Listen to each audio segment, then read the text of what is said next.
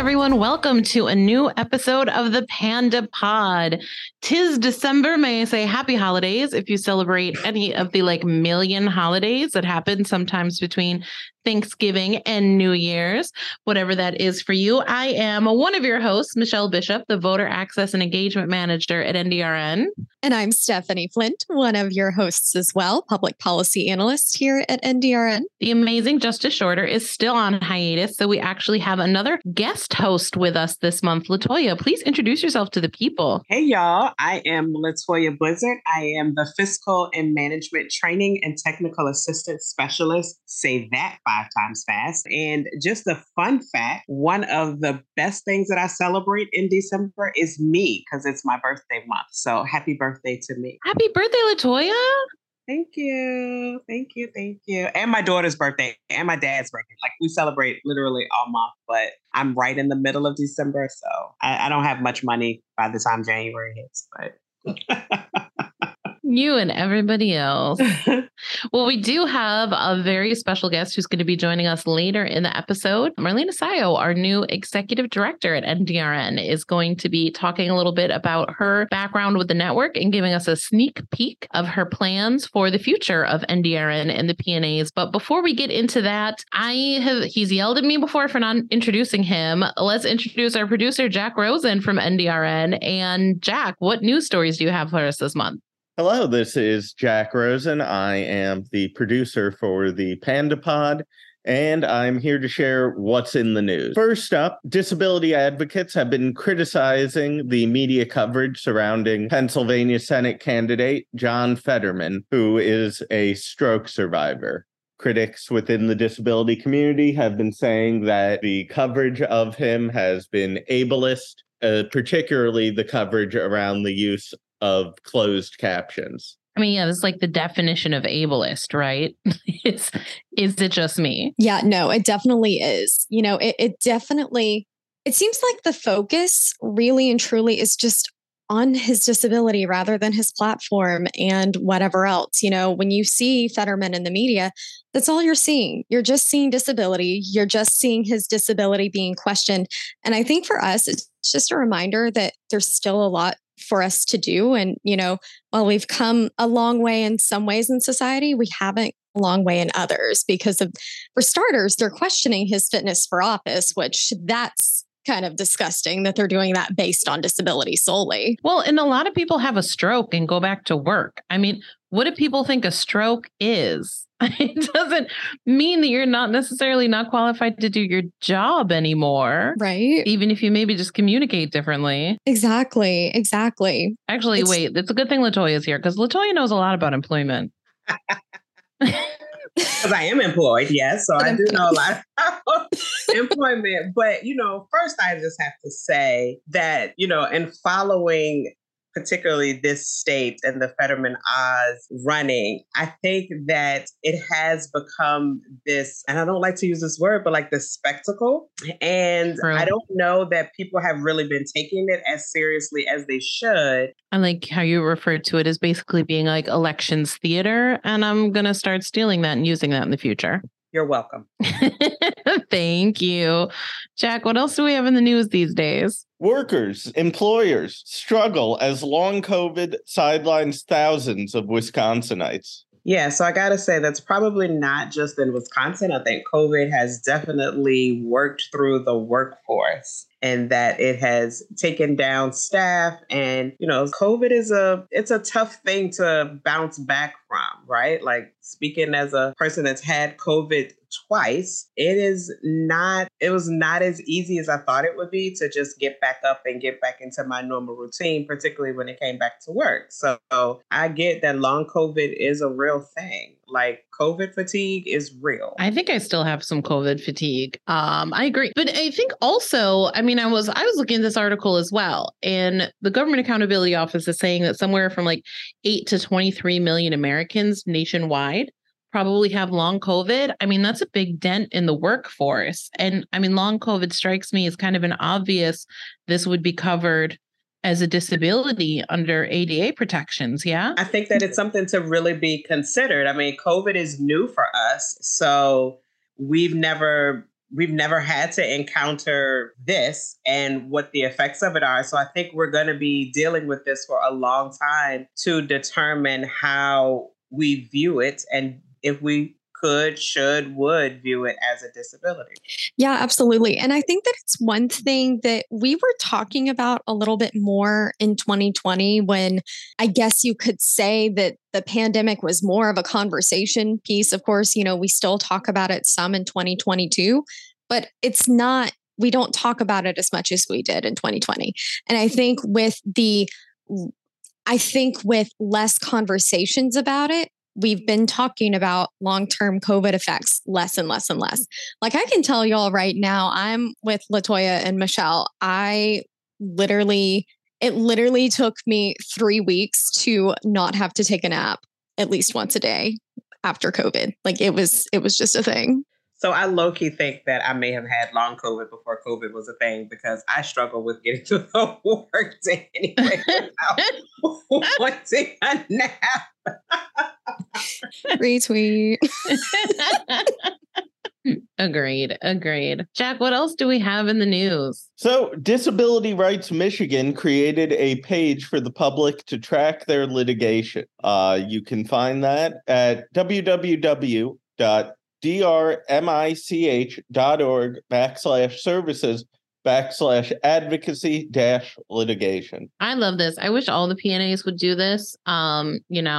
Shout out to Disability Rights Michigan. We'll include the link when we push out this episode as well for you guys to check out, because I just don't know that our network gets enough credit for the litigation work that we do. I think there's I even talked to people I know who personally, like outside of work, right, who are familiar with some of our like major legal victories. And I don't think they even know it was the PNA that did it. I love this idea of just like putting our work out there. Shout out to Michigan for tooting their own horn on this one. I love it. Yeah, absolutely. And I love that this resource is something that hopefully other PNA agencies can kind of use as a model and hopefully create similar resources. It's like you were saying, Michelle, I feel like the PNAs don't often get enough credit for the legal victories that the network gets. And so I think that is super, super important. And I think that having that as a resource not only helps with credit, but also just helps the general public,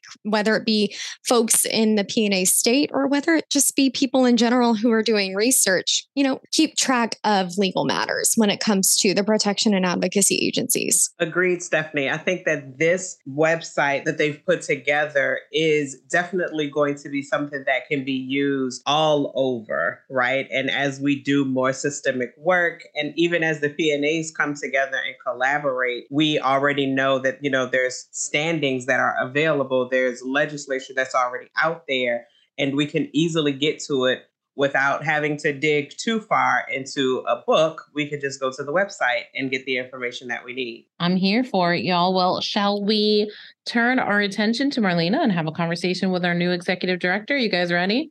Let's do it. Absolutely. Alrighty, so we actually have a very special guest with us right now on the NDRN podcast. We actually have a new executive director, for those of you who may be lying underneath a rock. She joined us back in October, Marlena Sayo. Marlena is the first woman and the first Latina and first person with a disability to lead NDRN. Prior to joining NDRN, she served as the Director of Preventing Targeted Violence at the McCain Institute for International Leadership. She previously served for almost 4 years as the Executive Director of the Massachusetts Disability Law Center. Marlena was appointed by President Obama to serve as the staff director for the U.S. Commission on Civil Rights in 2013. She later worked for the Obama administration at the U.S. Department of Justice Community Relations Service as Chief of Staff and Senior Counsel. She has a BA from Manhattanville College and a JD from Florida State University. Marlena, thank you so much for joining us. We are super, super happy to speak with you today. How are you? I'm doing great. Thank you for hosting me today on your podcast. I look forward to it. Awesome. Awesome. So I'm going to go ahead and hand it over to Michelle for our first question. So, Marlene, you're actually no stranger to the network. Can you tell us a little bit about your history with the PNAs? Absolutely. I joined the Florida PNA back in 2007, and I served as an education attorney with the Florida PNA. Loved that job while I was there. Actually set up an educational advocacy program in the Unified Family Court to advocate for youth who were going through either the child welfare and or the juvenile justice system, who also had an IEP and required special services, to advocate on their behalf in the courtroom. I ultimately relocated to South Carolina and left the PNA system, and then came back full circle and became the executive director of the Massachusetts PNA in March of 2018, where I served for almost 4 years there. Great job, but unfortunately, I had to leave Massachusetts and return to Washington, D.C. And now I am here at NDRN. So I bring the experience at the staff level as well as an ED level from one of the PNAs. And I bring all of that to the table now, serving as the ED for NDRN. Wow, that's awesome. Thank you so, so much for sharing that with us. So one thing that we have been very fortunate to witness as staff is to see, the enthusiasm that you have about the network and about your new role here at the network. So I would love for you to kind of talk about that a little bit more on the podcast for our listeners. What about the network really gets you going? What sparks your passion for disability rights work? My passion was originally sparked as a result of my serving as a special education teacher, which ultimately got me into the advocacy realm. Even when I went to law school, I knew that I wanted to represent the rights of youth with special education needs. So I worked very closely to represent the rights of dually involved youth going through not only the child welfare system, but the juvenile justice system. And I found my sweet spot when I joined the Florida PNA in their education advocacy department. I was able to bring that experience and my passion for representing youth as an appointed defense attorney, or even as a state appointed child welfare attorney to the PNA.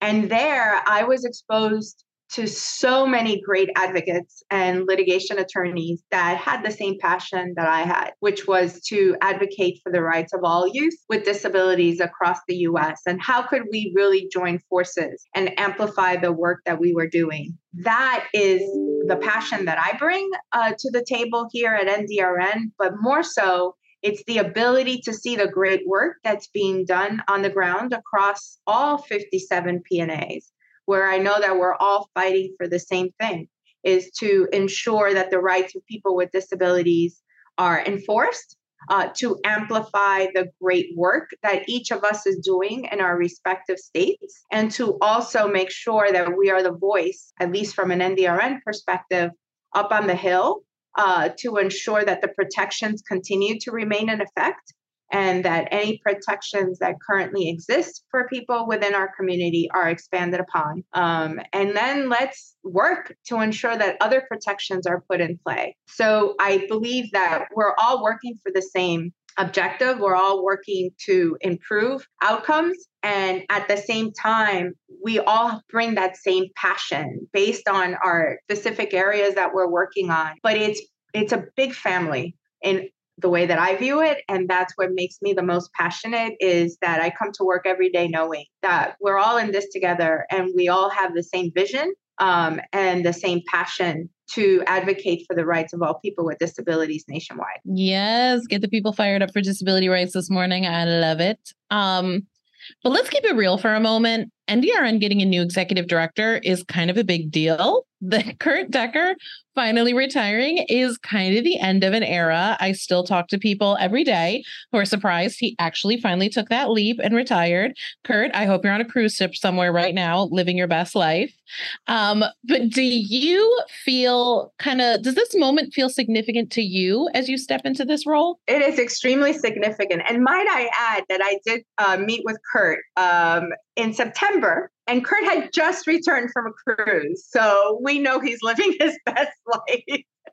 That's amazing. It is extremely significant because I understand the significant role that Kurt played in the establishment of NDRN and all of the contributions that he's made for the past almost 40 years. You can't take that away from him. And so I'm honored to be able to continue the work that he's done and to build upon it. I don't believe it hit me just how significant it was until recently. And then it was like, whoa, like this is bigger than I allowed myself to envision it was. And I think that's a good thing. If I had really pondered about how significant this position is, I might have been a bit more nervous than I was during the interview process, right? But I felt comfortable in the sense that I had been part of this network and it felt like coming home. And so the significance is that I am following all the great work that Kurt has done. And I'm being given the honor to continue leading the charge as it applies to the great work that all of the advocates across the US are doing. But at the same time, I understand that being the first woman, Latina, and first person with a disability leading this organization also adds an additional layer of just knowing that I have work to do. And there are people out there that are looking to see how I navigate these waters and how I best represent them. And I am honored to be able to lead NDRN, and I give my all and will continue to give my all every day to ensure that I amplify the work of all of the PNAs, but at the same time, I'm advocating for the rights of all people with disabilities. That is awesome. So, it's been really, really cool to see, the values that you hold for this organization and how you've been so far working to help inspire the staff and your collaborative approach. And that's just been really, really cool to see. I know our listeners are probably curious about this, and I'm not totally sure how much you can share, but of course, we would love to know about any big plans you may have. If you can give us a sneak peek, like a preview of any changes or new projects that you're hoping to see through fruition, just different things that you may want to take on in the next few months. Well, the thoughts continue to brew and the plans continue to slowly manifest themselves. But what I will say is that I bring a certain passion for certain issues that I would really like to continue working on. I am a big proponent of universal design. And so how do I weave that into the work that we will be doing moving forward is something that I'm currently debating. I am a big proponent of voter protection. And so I know that we're big in doing that work. How do I keep supporting that and expanding upon it? And I am extremely concerned about the other side of COVID. If we can even say we're on the other side, how that is affecting short-term and long-term access to healthcare. And just from a public health perspective, how do we plan accordingly so that we can respond quicker and in a more uniform fashion if sometime in the near future we have another virus or another outbreak or another activity that happens within the public health realm that affects our community in a negative manner. And so how do we prepare for that? How do we forecast what the future may hold for us moving forward? And how do we prepare accordingly, not only at NDRN, but across the network?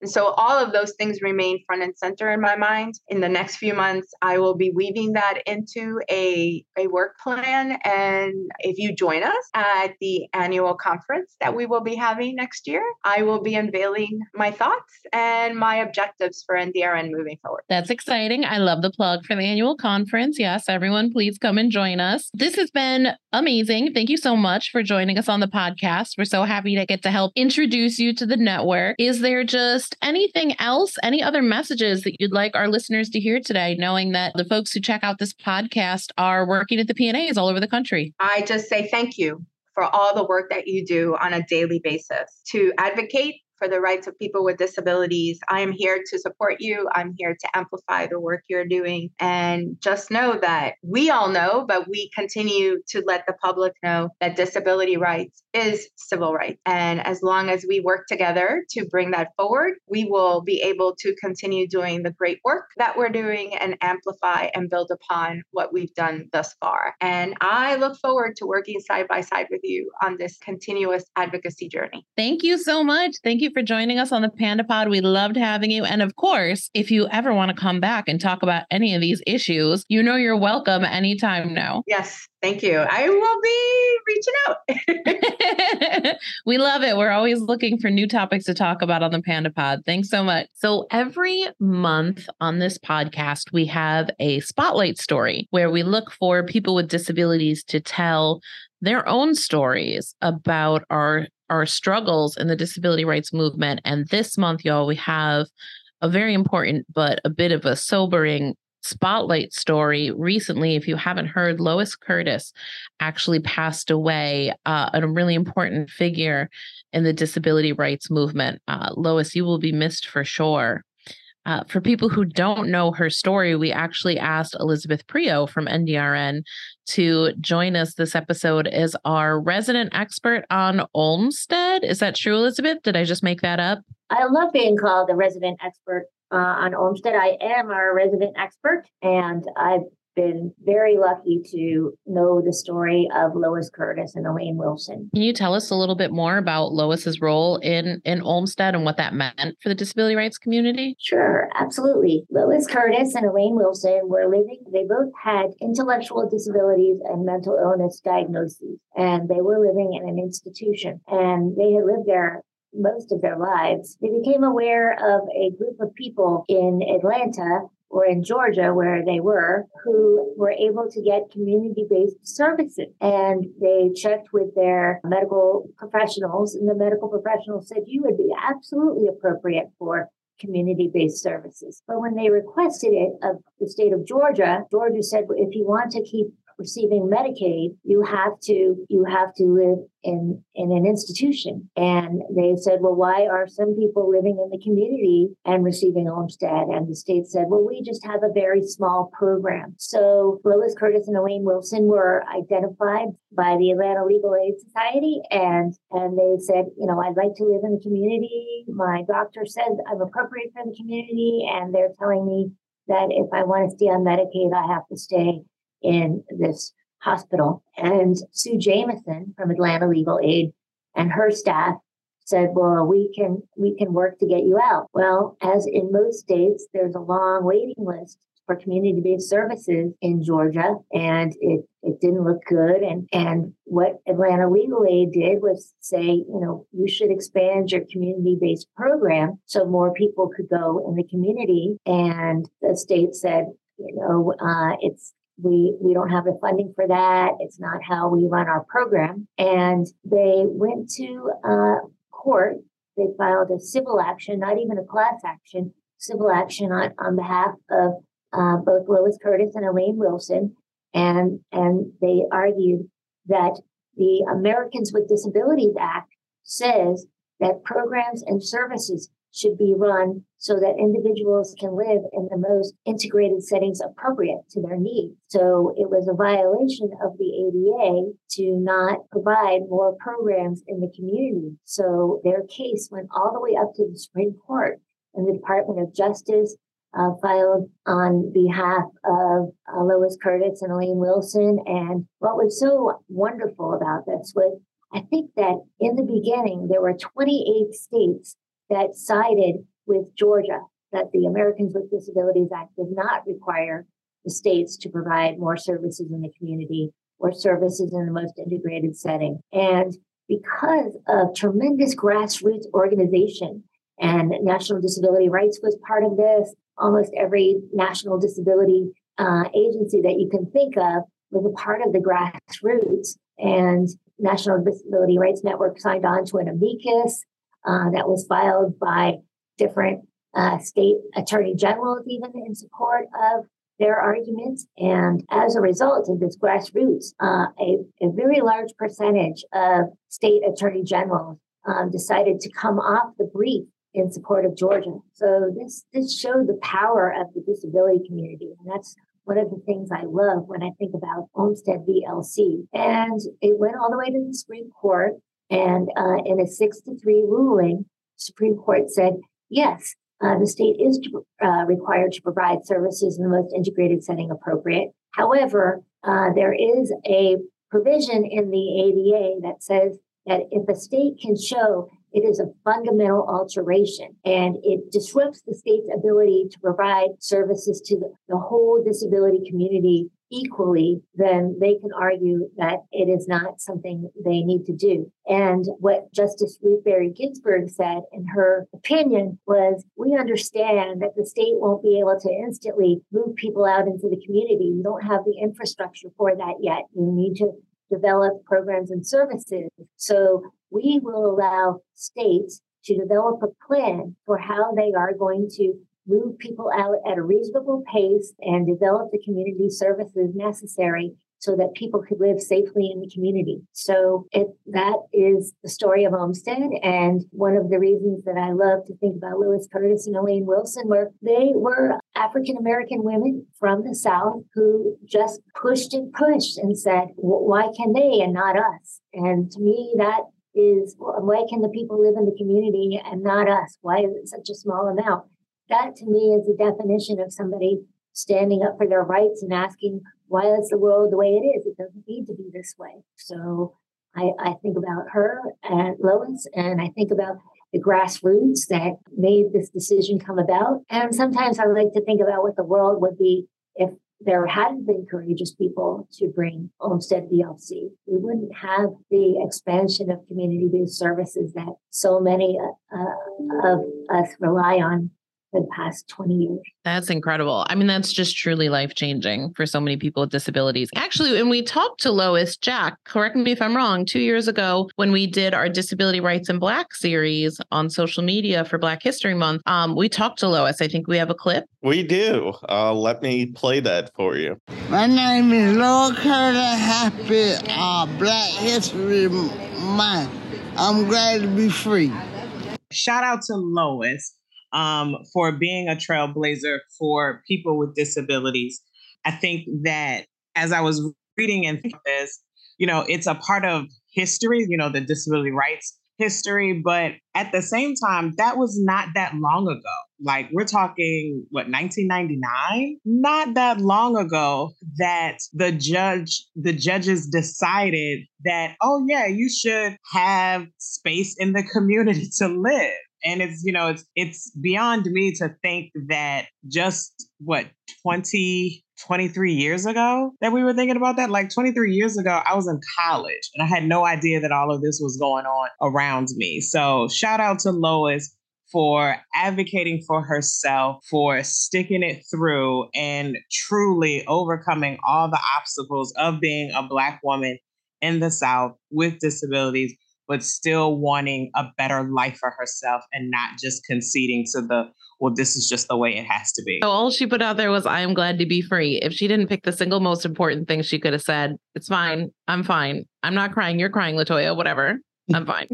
I feel like that honestly sums up the accomplishments, the grassroots accomplishments of Lois and Elaine perfectly. I feel like those two words, that sentence is just the perfect summary. And it's the sentiment of so many others that were impacted by this decision. Honestly, y'all, I think this is the perfect way to pay tribute to someone who was part of such an instrumental change for so many people with disabilities. And other than that, roll into the holidays and come back after the new year with a new episode of our podcast and a renewed fire to make sure everyone is free, because none of us are free until all of us are free.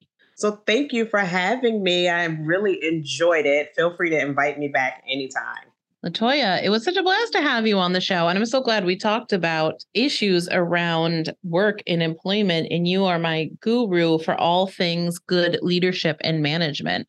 So it was so cool to have you here. You're so sweet. I'm sending you hearts right now. You can't see it, but I'm actively sending you hearts. So LaToya, I can see it with my mind's eye. I can feel it. If you also don't know, LaToya is basically my unwitting life coach at this point. If you if you ever go to like her workshops at the annual conference, and she'll do this great stuff about like work-life balance and like mindfulness. And now she's she doesn't know that she's my life coach, but she is. So speaking of sweet things, can I tell a joke? Please. Oh no.